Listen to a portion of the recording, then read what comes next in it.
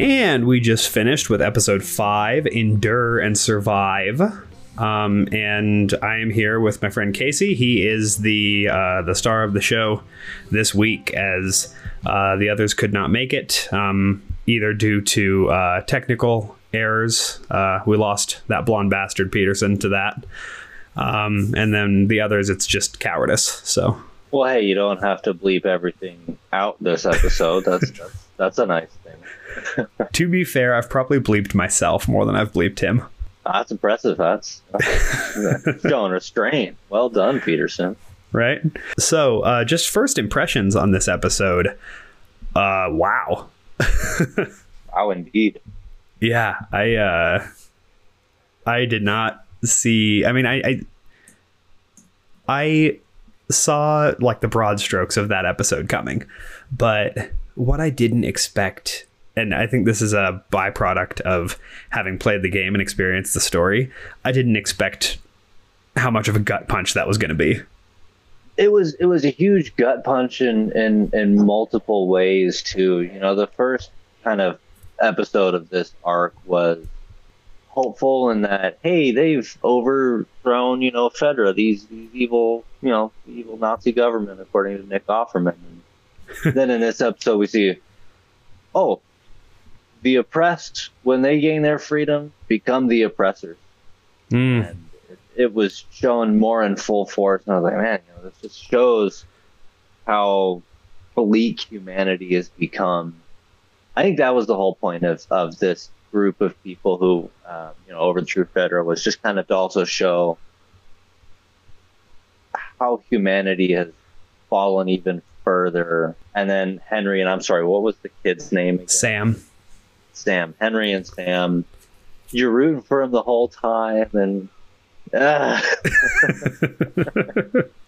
hope nothing happens to him.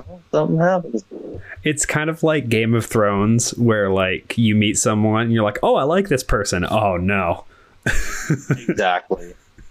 Actually, there were a few kind of Game of Thronesy things that I noticed about this episode. Like Kathleen's big monologue, where at the end of it you're like, I don't like this person, but I get this person. Yeah. I liked her character. I know she was not in the game, and that shows skill to, bring in a character that was not originally part of the story, and for her to fit into the story. Yeah, to fit in a level, in a larger or in a smaller level from the game. They kind of gave it more scope. So I want to just go over just a couple things real quick. Overall, what worked for me was the overall spectacle of the episode. I think delivered and satisfied just very perfectly what we've been kind of feeling like we're missing the last few episodes, especially when we finally get to some infected here, because I know there have been people who have complained, not mentioning any names, Ben Shapiro, who have complained about there not being enough zombies in this quote zombie show.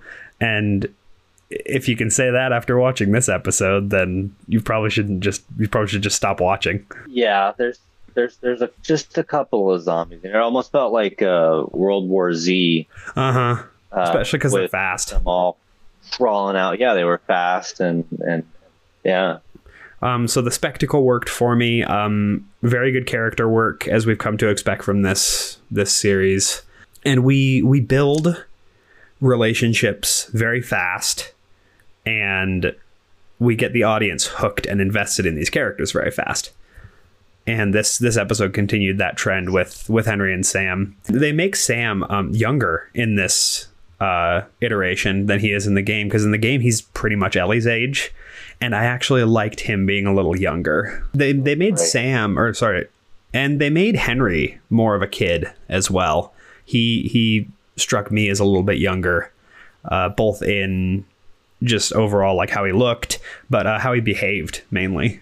We see them, they wake up Joel and Ellie, and he's just so inexperienced. He's gives Sam a gun, and Sam's like pointing it all willy-nilly. He doesn't know what to do. He's like, oh, you know. He was confused and childish and amateur. And then we see Joel, who's just controlling the whole situation without Henry realizing it. We see what growing up and not knowing any other world from the QZ does to somebody. Okay, so what worked for me, the general spectacle, the character work, the production design, of course, is top-notch, as we've come to expect. There are some things that I think are just always going to work in this show, and that was definitely one of them. Things that didn't work for me, really it's just one thing, and I'm still kind of back and forth on it, but it's Ellie's thoughts and behavior at the end of the episode just seemed a little too dumb for her character. But we're going to talk about that, because I don't, like I said, I'm back and forth on it. I'm not 100% sure how I feel about it. Yeah. Mainly because, like, I had my hands on my face and I was being like, this is so dumb, what are you doing? But it did definitely have like a very it prompted an emotional reaction for sure. Yeah. In that way it worked, but I don't know. Logically, this was a moment where emotion definitely trumped logic. Absolutely. And I think that was the point. As this episode progresses, you fall in love with Henry and Sam. And so does Ellie, and to an extent, even Joel comes to respect Sam and trusts Sam with Ellie, which is impressive for Joel. And I think that was really it, was just Ellie has a friend who's not Joel. As much as we all love Pedro Pascal, Joel's an ass. And to have a little friend like Sam, I think would just made Ellie stupid. You know, sure. She was like, became desperate to have this friend, and I'll try anything. I'll cut my hand open and rub my blood all over your cut. And I was like, no, don't. Yeah. So we've kind of talked about a lot of key points in the episode. I think it's best if we just kind of backtrack a little bit and then fair point there. Let's not spoil the whole thing early. So we start right off in the middle of a protest that has turned violent. We see the horrifying lynching of a Fedra agent, and I think you mentioned that. And you were like, "Oh, great, we have lynching." And I was, as soon as I got to that part, I was like, "Oh man, this is bleak." And we see Henry hiding with his younger brother Sam, who is deaf. This is very interesting. Sam is not deaf in the game.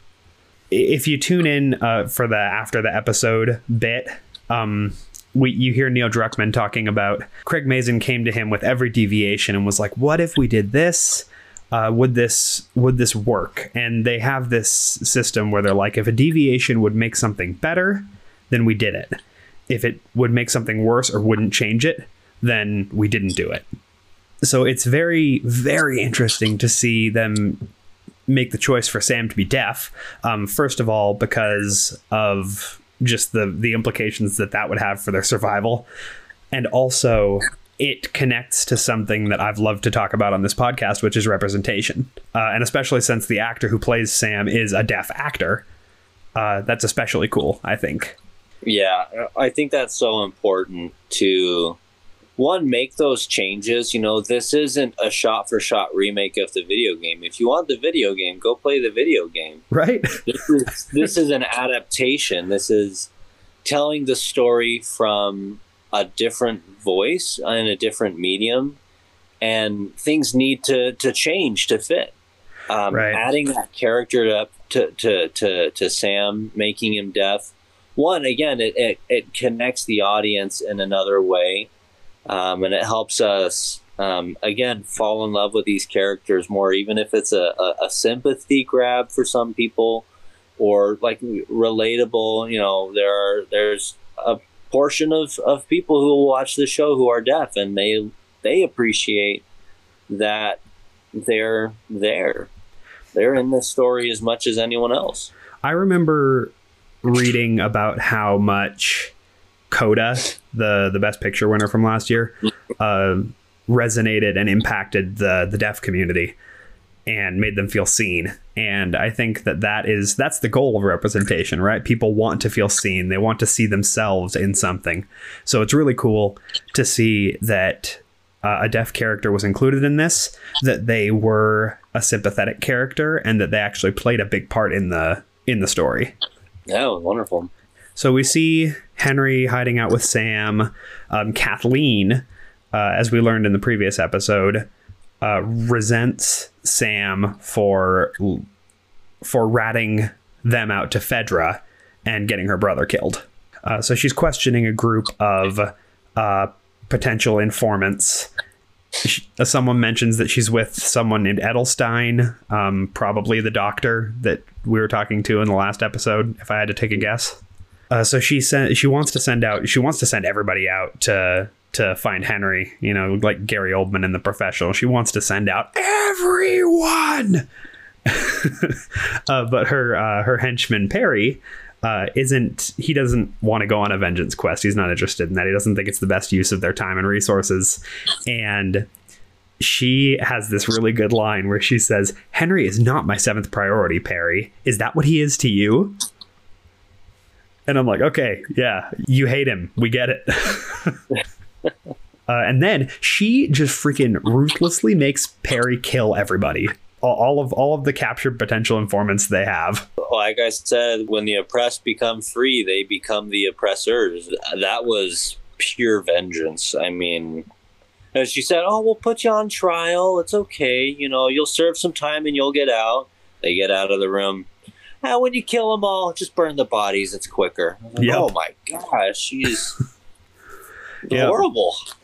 And we see throughout this episode, we see a lot of examples of what love leads people to do, both good and bad. And also going back to the pilot of the show, Troy Baker was talking about that. You know, he says, this is a love story. This is a story that tells you or shows you the awful, awful things people will do for love. And every episode has shown that thus far. That's the core theme for sure, is love. Mm-hmm.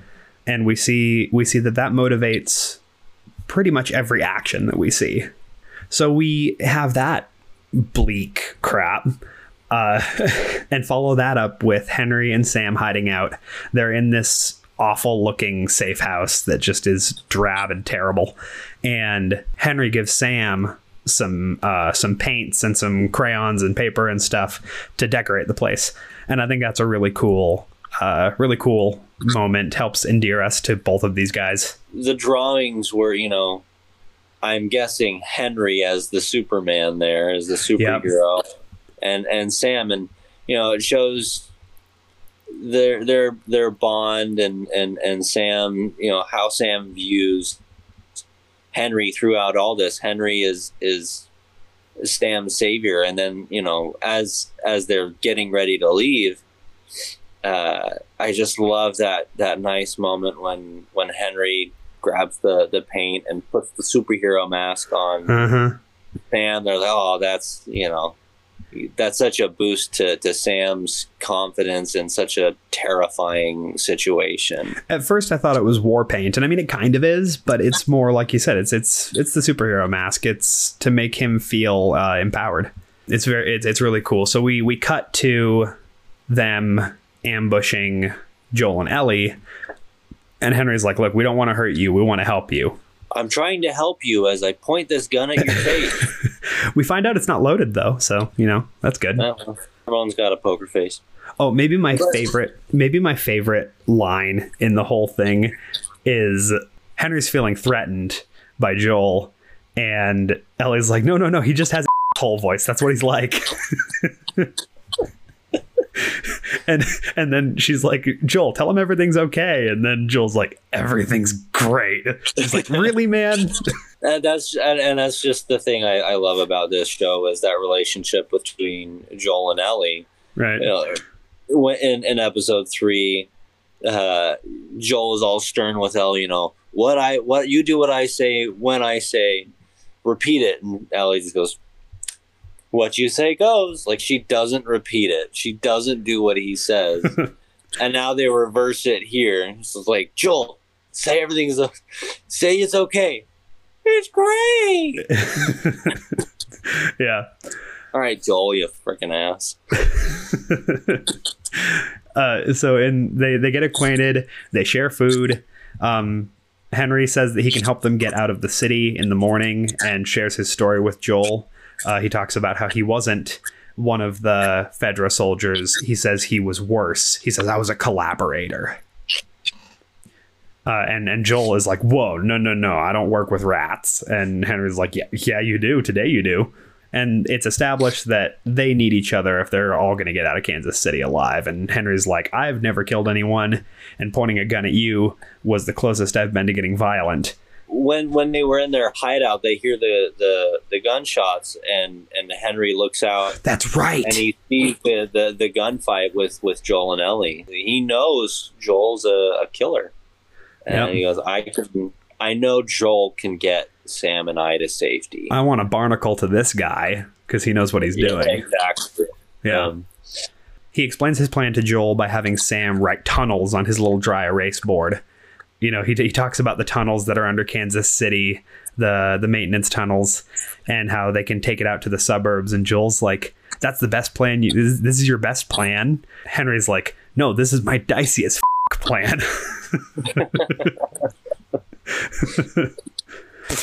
It reminded me of that scene in Argo where I can't remember who Ben Affleck is talking to, but they're like, is all you have bad ideas? And then it's like, unfortunately, this is the best bad idea we have. It goes relatively uneventful too. They're like, all right, this is our best option. Let's get going. They leave, and it's kind of nice. They have that wonderful moment of Ellie and Sam playing soccer, and like, they play soccer and they pull out comic books. Oh, you have this issue, I have this issue. More of Ellie becoming the big sister, like, I've got a friend, this is great, and we love these characters more, and they make it out of the tunnels okay. I go, oh yay, it's a happy ending for the episode. Yeah, you know that they can't get away with that. So they go into these tunnels, and right away you see the hubris of Henry. Mm-hmm. Where he's like, see, it was a great plan, and Joel's like, we just got down here. We've been down here for like 2 seconds.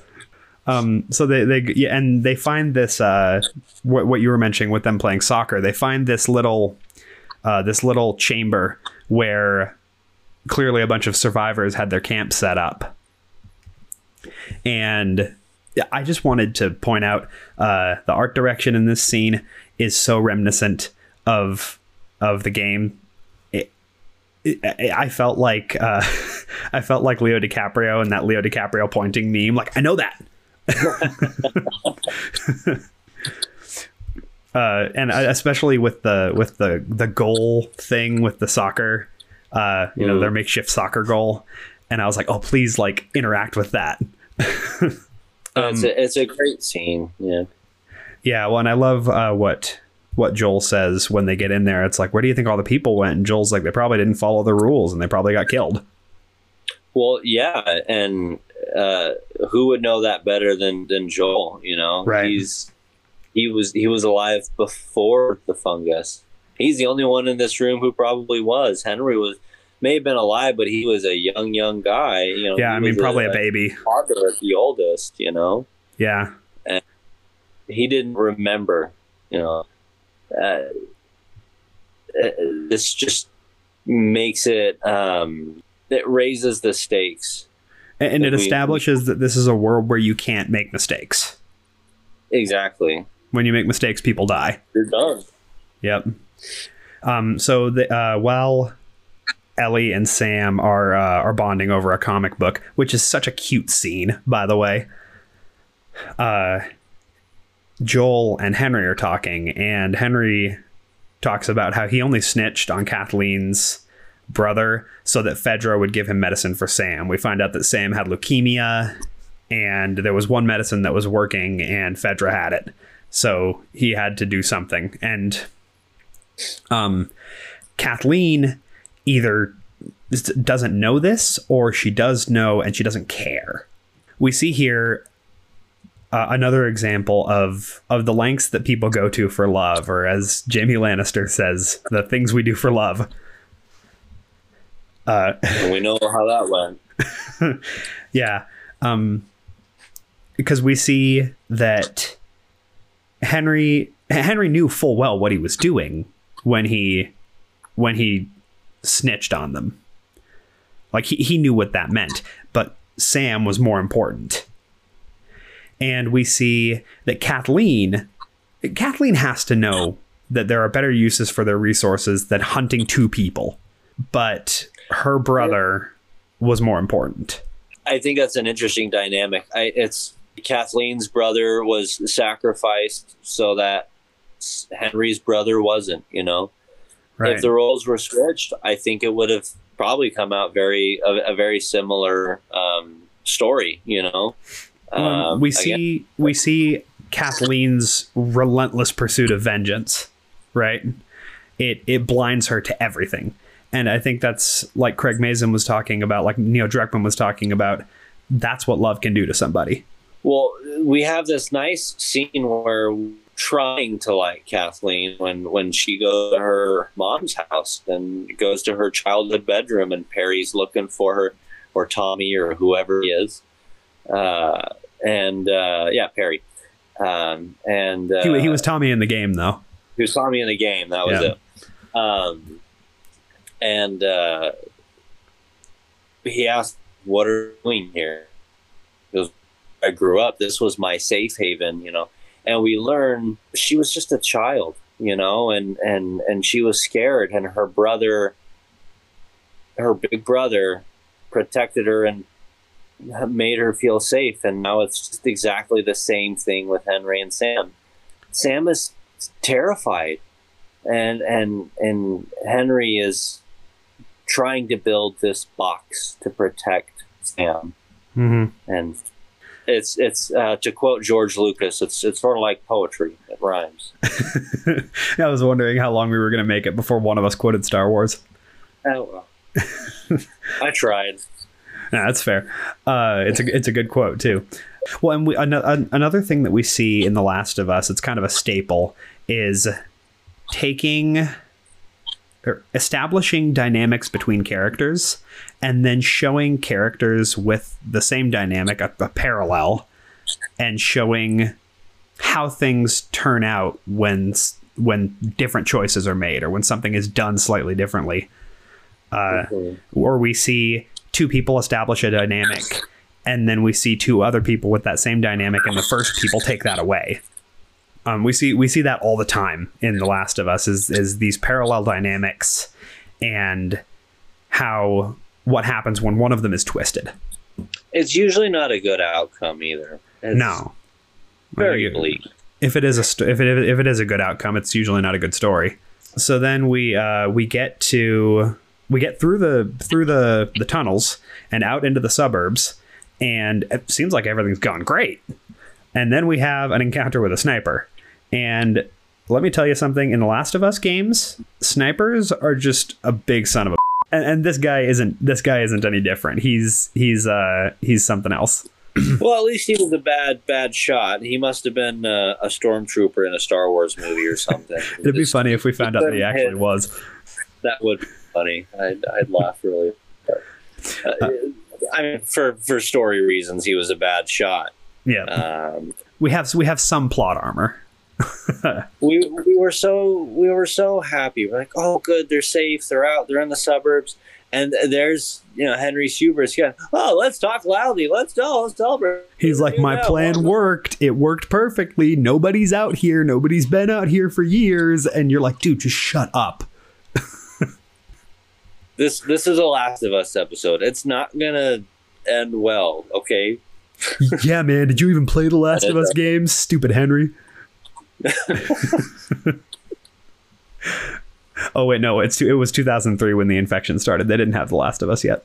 So they run into this sniper, and Joel trusts Ellie's safety with Henry and Sam, which again you said shows that trust that he's developing with them. And he runs around to try and flank the sniper, right? And it's basically a quick time event because he does it almost immediately. Pretty quick. And you're like, oh, that was cool. And just like whenever you say that in a Last of Us episode, you know it's about to go down.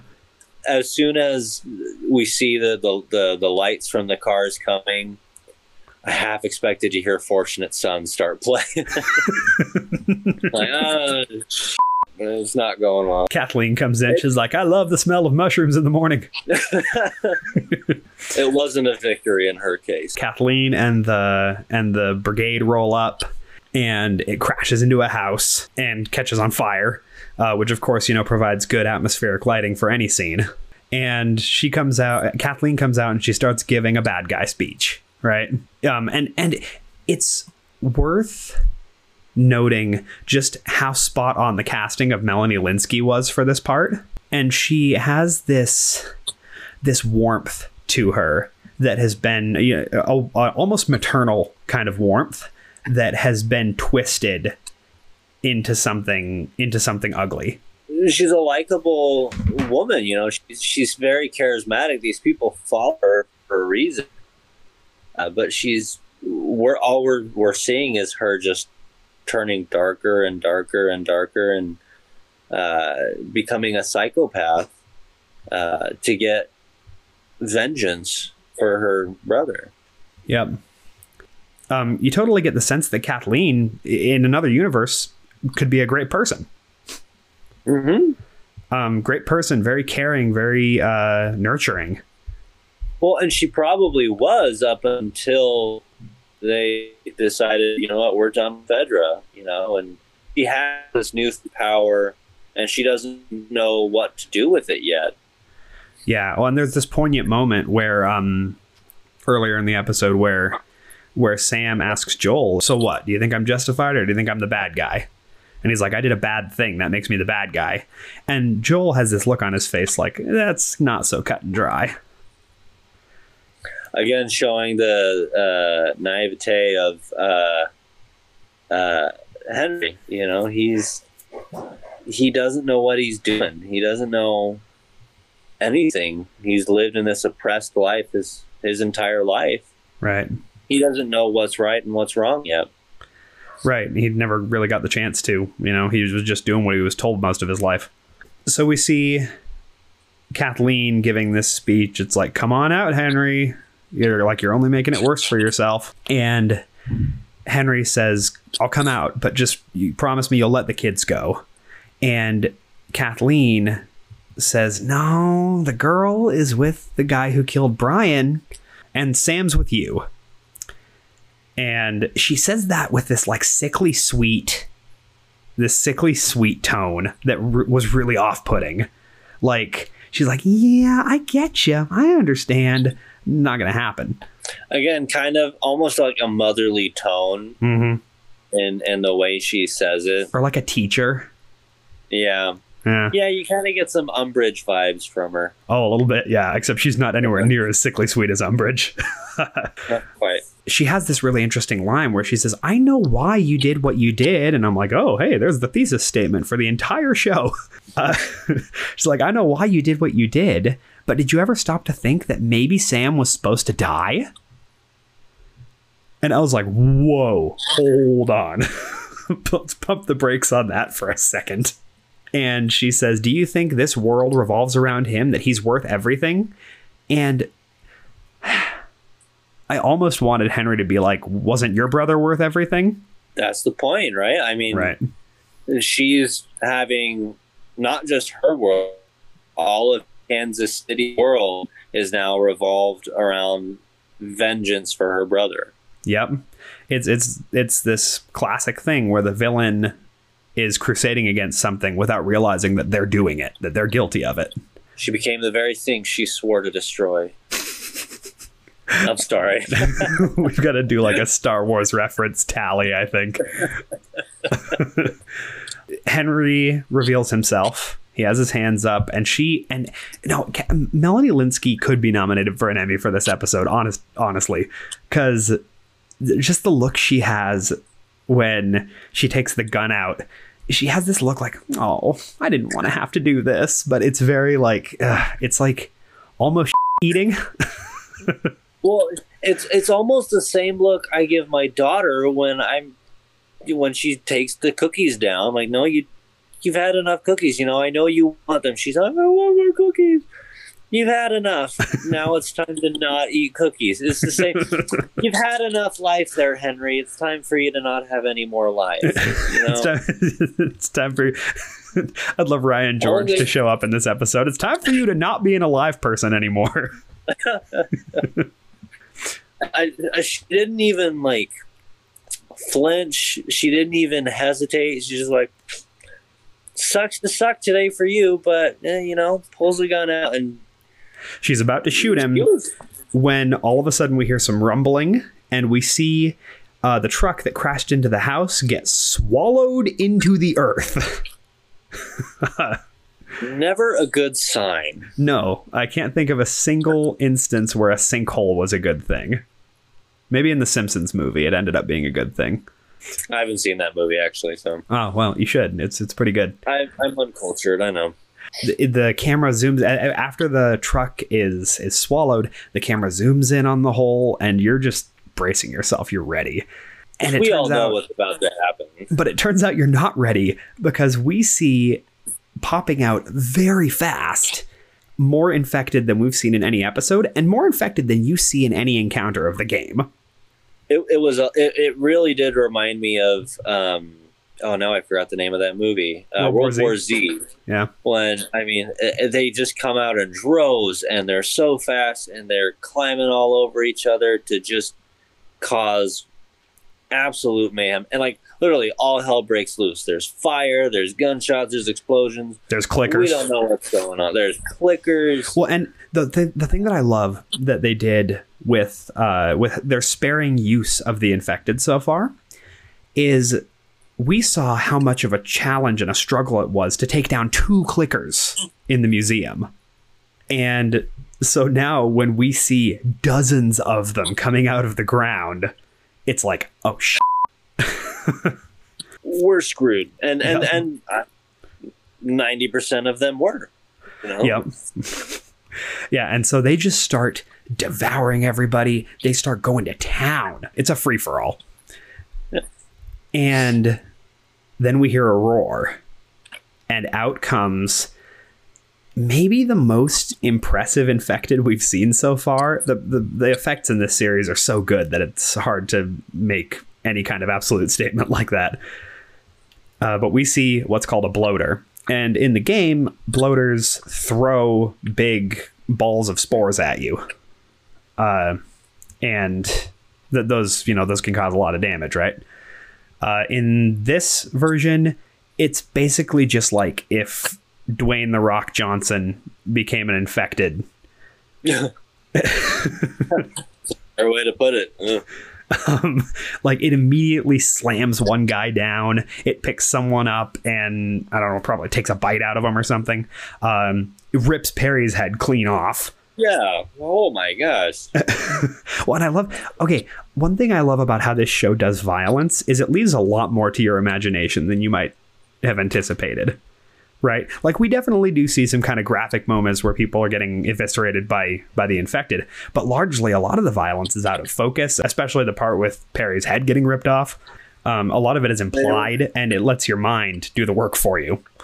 Yeah, it was terrifying and it was gruesome, but I did like that is something they've done. In the first episode, we see Grandma in the background just twitching. Same thing with Perry here. He's in the background. It's focused on Kathleen. But you see that rip, like, oh yeah, you see it and you hear it. The sound design in this is really good. It was fabulous. It really made me upset. It really, really just made me happy that there's no fungus pandemic going on today, because I probably wouldn't fare any better than Perry.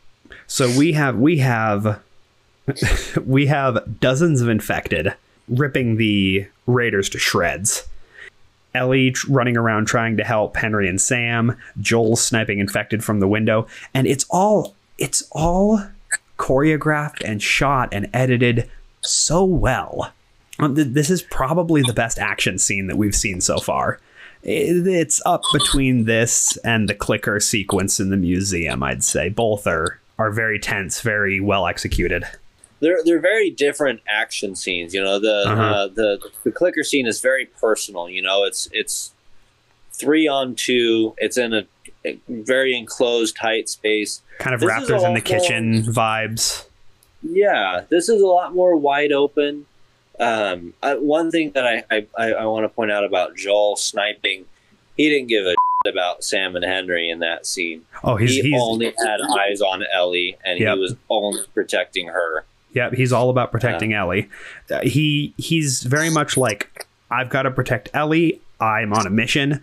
If I can protect Henry and Sam, I will. But if it's between them and Ellie, I will save Ellie. And that's, again, where we see that paternal instinct kicking in, right?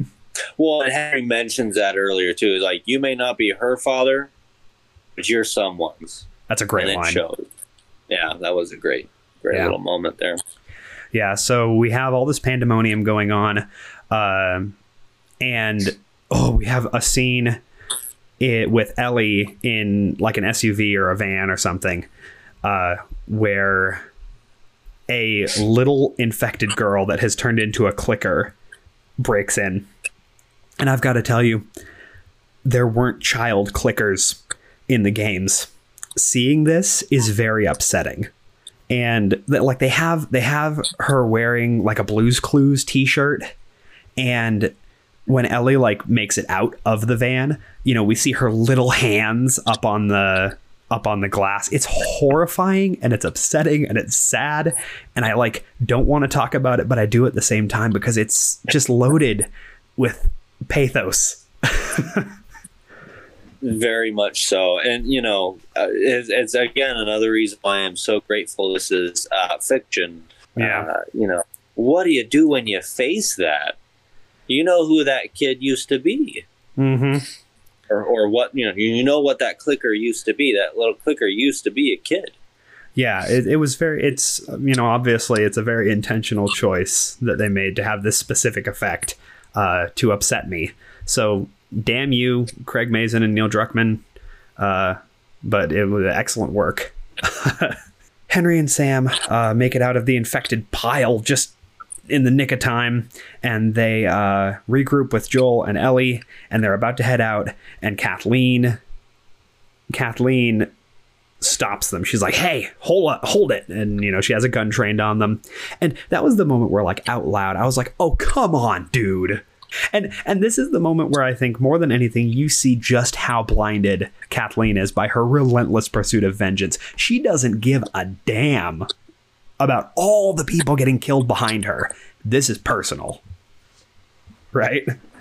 It's personal. It's blinding. Her right hand man Perry just had his head chopped off.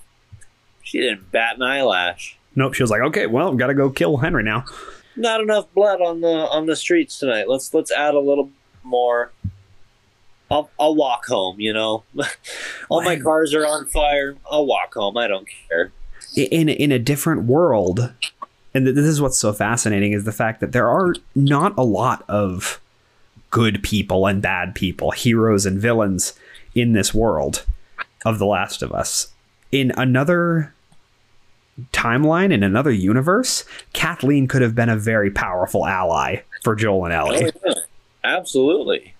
Because her intense commitment and loyalty proved to be her weakness in this episode, but in other situations they could be a strength.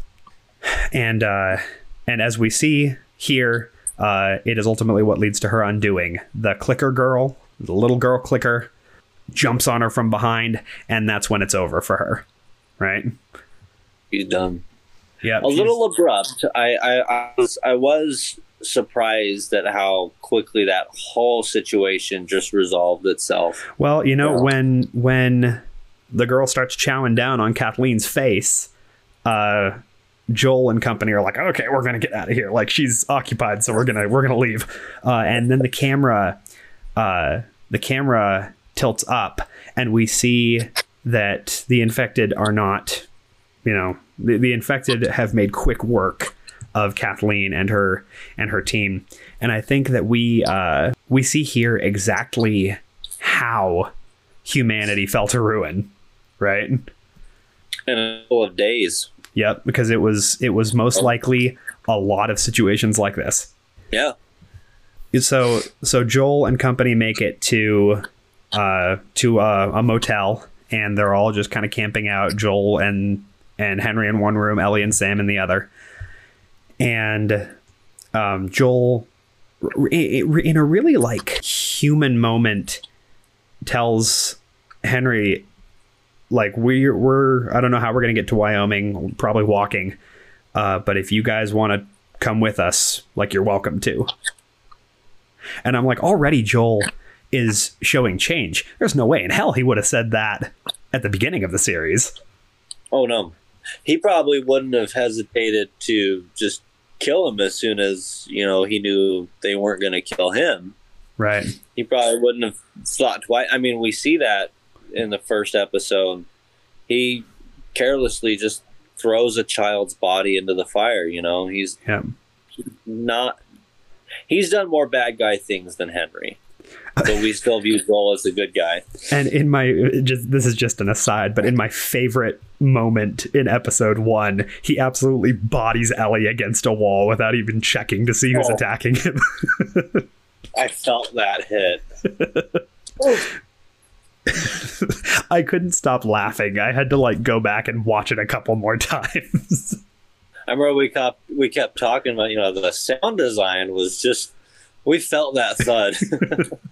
It's so good. So they're in this motel, and Joel and Henry are having a good conversation, and we see Ellie and Sam talking using Sam's little dry erase board in their room, and they have this really poignant conversation where Sam says, like, you don't seem like you're scared, and Ellie writes, I'm scared all the time. And she says, I'm scared of being alone. And she asks him what he's scared of.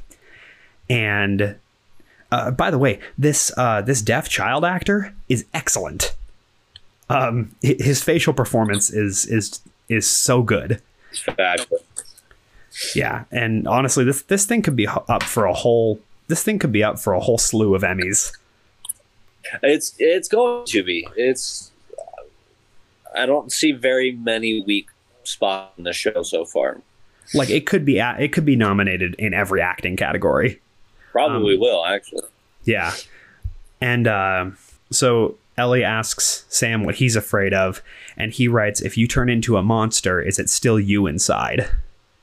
And just Ellie's face, like, she immediately understands. She gets it. What happened. And this moment doesn't happen in the game. In the game, she and Sam bond over this toy that Sam was going to take from a toy store, and Henry made him put it back. And so Ellie reveals that she stole it and gives it to him. Uh-huh. It's a good moment, and I think this moment works very well in each medium that it's presented in. Sam reveals that he's been bitten. He has a bite on his leg. And Ellie, this is the moment that I'm still kind of torn about. Because, first of all, if you were in a situation like this, the first thing that you would do when you get into that motel is check for bites. But they don't do that. Again, maybe that's Henry's naivety, but it doesn't make sense that Joel doesn't do that. But then Ellie has this moment where I really like this for her on the one hand, because it shows her taking action, taking initiative. And on the other hand, I was screaming at the screen like, no, this is so dumb. Because she says, my blood is medicine. And she takes out a knife, she cuts her hand, and she rubs her blood on the wound. And I'm sitting there, I'm like, that's not how it works. But then again, like, when would she have been taught how blood transfusions work? Don't think she ever was taught. You know, and it was stupid, but again, the things we do for love, you know, we spend this whole episode falling in love with Sam and Henry, and so do Joel and Ellie. They especially Ellie's, you know, she's I have a little brother now, you know, if they're gonna come with us to Wyoming, I'm going to open up to him. I'm going to, you know, and she does open up immediately with the characters that she's around. And she was desperate to have something work. You know, she doesn't know what's special about her. She doesn't know if this will work, but she just wants to have a friend. Right. And I get that. What I wanted more than anything for them to just go into the next room and tell Joel and Henry what had happened so that we could get what eventually comes over with. And so this scene where Ellie tries desperately to save Sam is ultimately very human because I got so mad at it. Well, remember, she's a kid too. She's a kid, and kids do dumb things, and it's such a tragic moment, and I think that's why ultimately it works, even if I kind of maybe have some hang-ups about how they get to it. It still lands with the force of a freight train dropped off of a skyscraper. Well, and because we know it's not going to work. Right. So our anticipation is, you know, we know what's coming. Ellie doesn't. And, it's kind of an omniscient point of view thing, right? We as the audience have information that the characters don't. In this case, we have information about how story structure works. And then Sam writes this devastating thing on the dry erase board. He says, will you stay awake with me? And that just gutted me. Like, right. Maybe more than anything in the episode. It's such like a childish thing.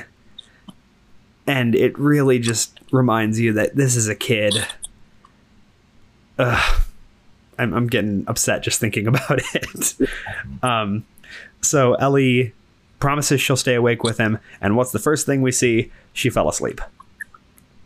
She wakes up in the morning. She sees Sam sitting on the bed, silent, and she goes over and she's like, "Hey, man!" And she, nudges him on the shoulder, and we see that Sam has turned. He is one of the infected now, and he is trying to kill her. He's trying to, he is trying to make her one of them. And their fight, busts into the next room. Joel goes for a gun. Henry's quicker on the draw, and he holds it on Joel, and he's like, no, don't you dare. And meanwhile, his little brother is about to murder Ellie. He just will not let Joel point a gun at his brother. Just another, things we do for love, right? And ultimately, we see that Henry, unlike Kathleen, Henry has not lost that much of his humanity. He shoots Sam to save Ellie. And it was so quick. It was shocking. It was a really, really fast scene that needed to be fast. If they'd slowed that down, made it more poignant, it wouldn't have been more poignant, and it would have been more dramatic, but not meaningful. But because it was so quick, as soon as that shot is fired, again, credit to sound, you could hear a pin drop. It was silent. We all knew exactly what was about to happen next, too. Well, and he is shocked. He is devastated by what he just had to do. And he asks, he says, I can't remember if he says it more than once, but he says, "What did I do?" You know, kind of a "what did I do to deserve this?" Which is another they're really good with gutting lines in this show. And it's really impressive because none of the gutting lines are like big monologues, right? They're all really short sound bites, I should say. They're all like really short little sound bites. Yeah. That just really get you right in the heart. And so Henry is so distraught that he turns the gun on himself and shoots. In the game, we cut to black at that moment. We cut to black, but instead in this we see Ellie's upset reaction, and we see her and Joel shortly after burying the bodies. Which is interesting because, like, Joel at the beginning of the series doesn't seem like somebody who would take the time to have that ceremony, right? Well, and Joel was shocked at what happened. You know, after Henry shoots himself, Joel sits there and he just goes, "Oh my gosh," you know? Yeah. What just happened? Well, because it all happened so fast. Seriously, the whole scene has to be like maybe a minute, if that. If that. Yeah.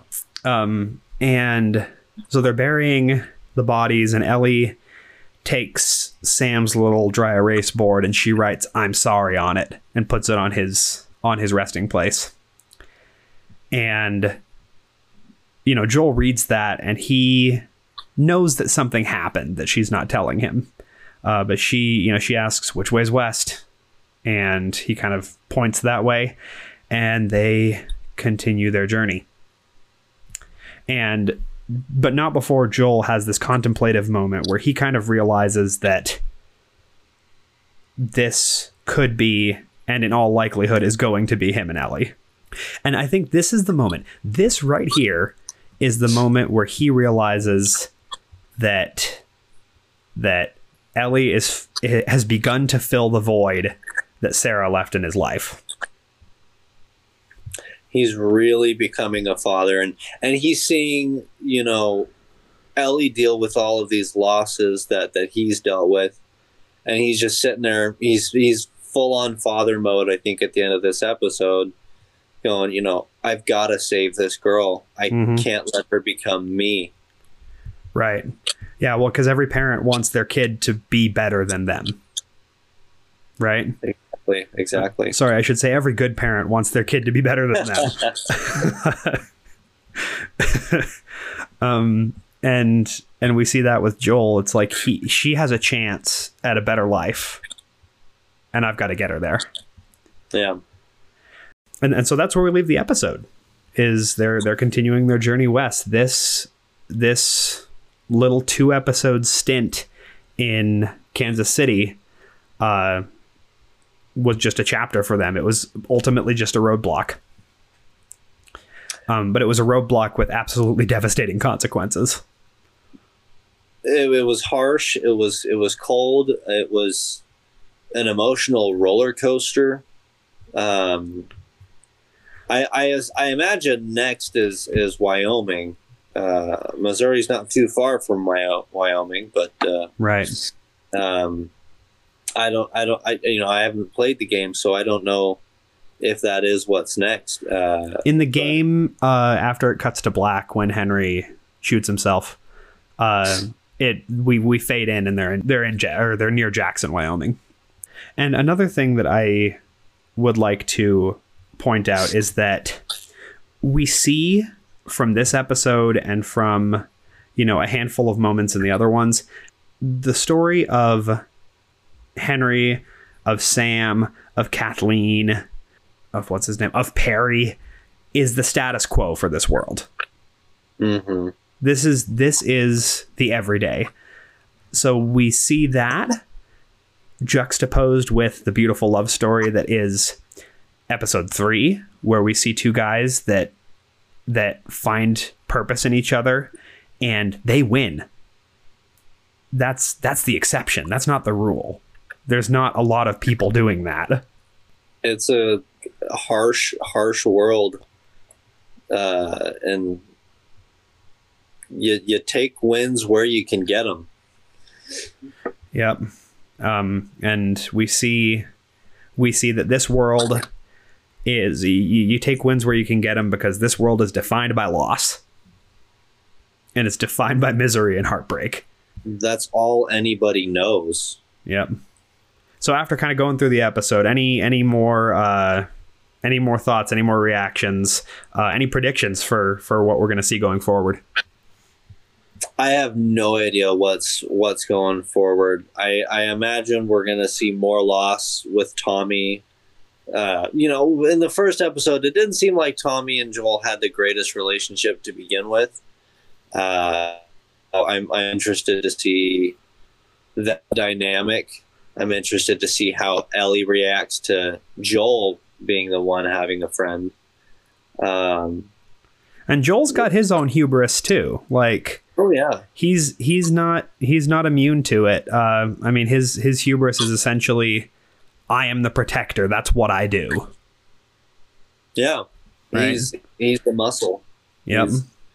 But no, I'm excited. We're about halfway through the season now, which is really upsetting.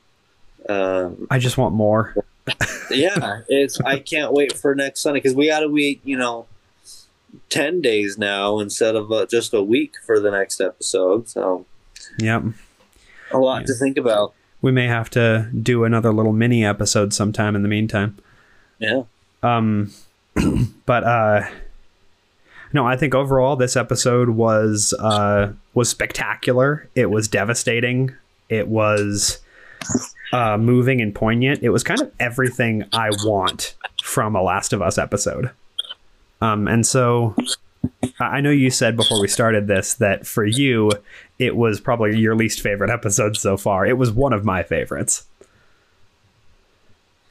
But I think when you're picking from, a group of pretty solid, like, A's to A minuses. Yeah, by no stretch are any of these episodes bad. They're all incredible. And that's the thing about HBO, is they don't half-ass a bunch of things. They whole-ass a few things. Right. Yeah. No. Quoting our man Nick Offerman. Yeah. But it was a really great episode. I haven't been doing number scores consistently, and I don't think I'm going to start. But what the hell? We'll give this one. I'm going to give it like a 9 out of 10. I think it was a ride. Yeah. My whole problem with the episode, my big problem with the episode was just how abrupt everything ended with Kathleen. It just seemed a little too short. I think that could have been a little better handled. But I'm no writer, so 8.5, 8.7. Cool. Somewhere over there. Yeah. Getting into a lot of small decimal points here. Well, 8.5 seems a little low, but 9 doesn't seem quite, honest. Sure. No, but it's good. It's good stuff. All right. Thank you, everybody, for tuning in. We look forward to talking with you. And until then, on with the movies. Au revoir.